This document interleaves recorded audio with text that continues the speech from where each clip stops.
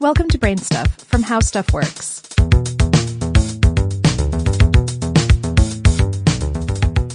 Hey Brain Stuff, it's Christian Sager here.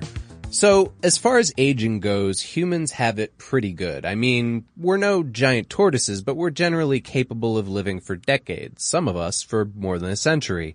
Here at Brain Stuff, it got us thinking, what is the world's oldest living thing?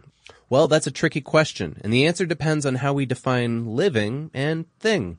First, let's tackle what we mean by thing. If we say a thing could also be a clonal colony, then the competition heats up quickly.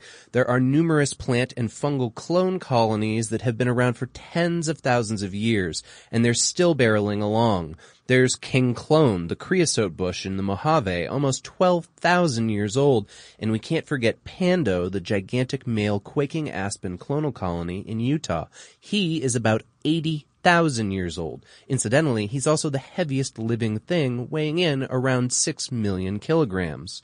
But what if we stick to single organisms? If so, then the tiny endoliths are strong contenders. These extremophile Methuselahs like to kick back and take it easy. For millions of years, they've lived 1.5 miles below the ocean floor, with metabolism slower than molasses, only reproducing once every few centuries or millennia. I mean, that makes pandas look like rabbits. There's a big, let's call it, loophole in the definition of living. Dormancy. What if something was frozen in time, trapped in stasis, and then revived, like Captain America or the alien in The Thing? In 2011, Professor Brian Schubert published a paper on just that. He'd discovered bacteria in what he called a kind of hibernation state inside tiny bubbles of 34,000-year-old salt crystals. Other scientists have claimed to find older organisms, such as the 250-million-year-old bacteria in southeast New Mexico. But Schubert's work was independently reproduced. So if we allow an organism to take a time out and spend thousands of years in stasis, there are loads of competitors for the title of oldest living thing, many of which may still lurk undiscovered in the isolated hinterlands of Earth. You know, deep oceans, remote mountains, endless Arctic wastes. Now I'm thinking of H.P. Lovecraft. Well, moving on. There's one other important thing. Some organisms might be immortal. Now don't get jealous. We're not talking about some super sexy vampire type immortality. No, we're talking about jellyfish, specifically Hydra and the Turritopsis dory.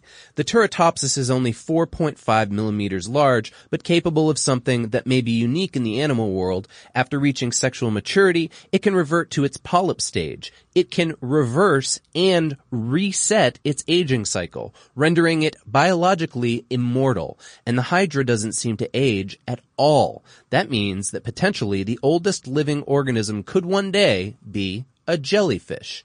But for now, even counting states of dormancy, the oldest living continually active things on Earth appear to be the extremophile organisms collectively called endoliths. But of course, there may be something older, buried in time, dormant, waiting for intrepid humans to wake it from its deathless slumber.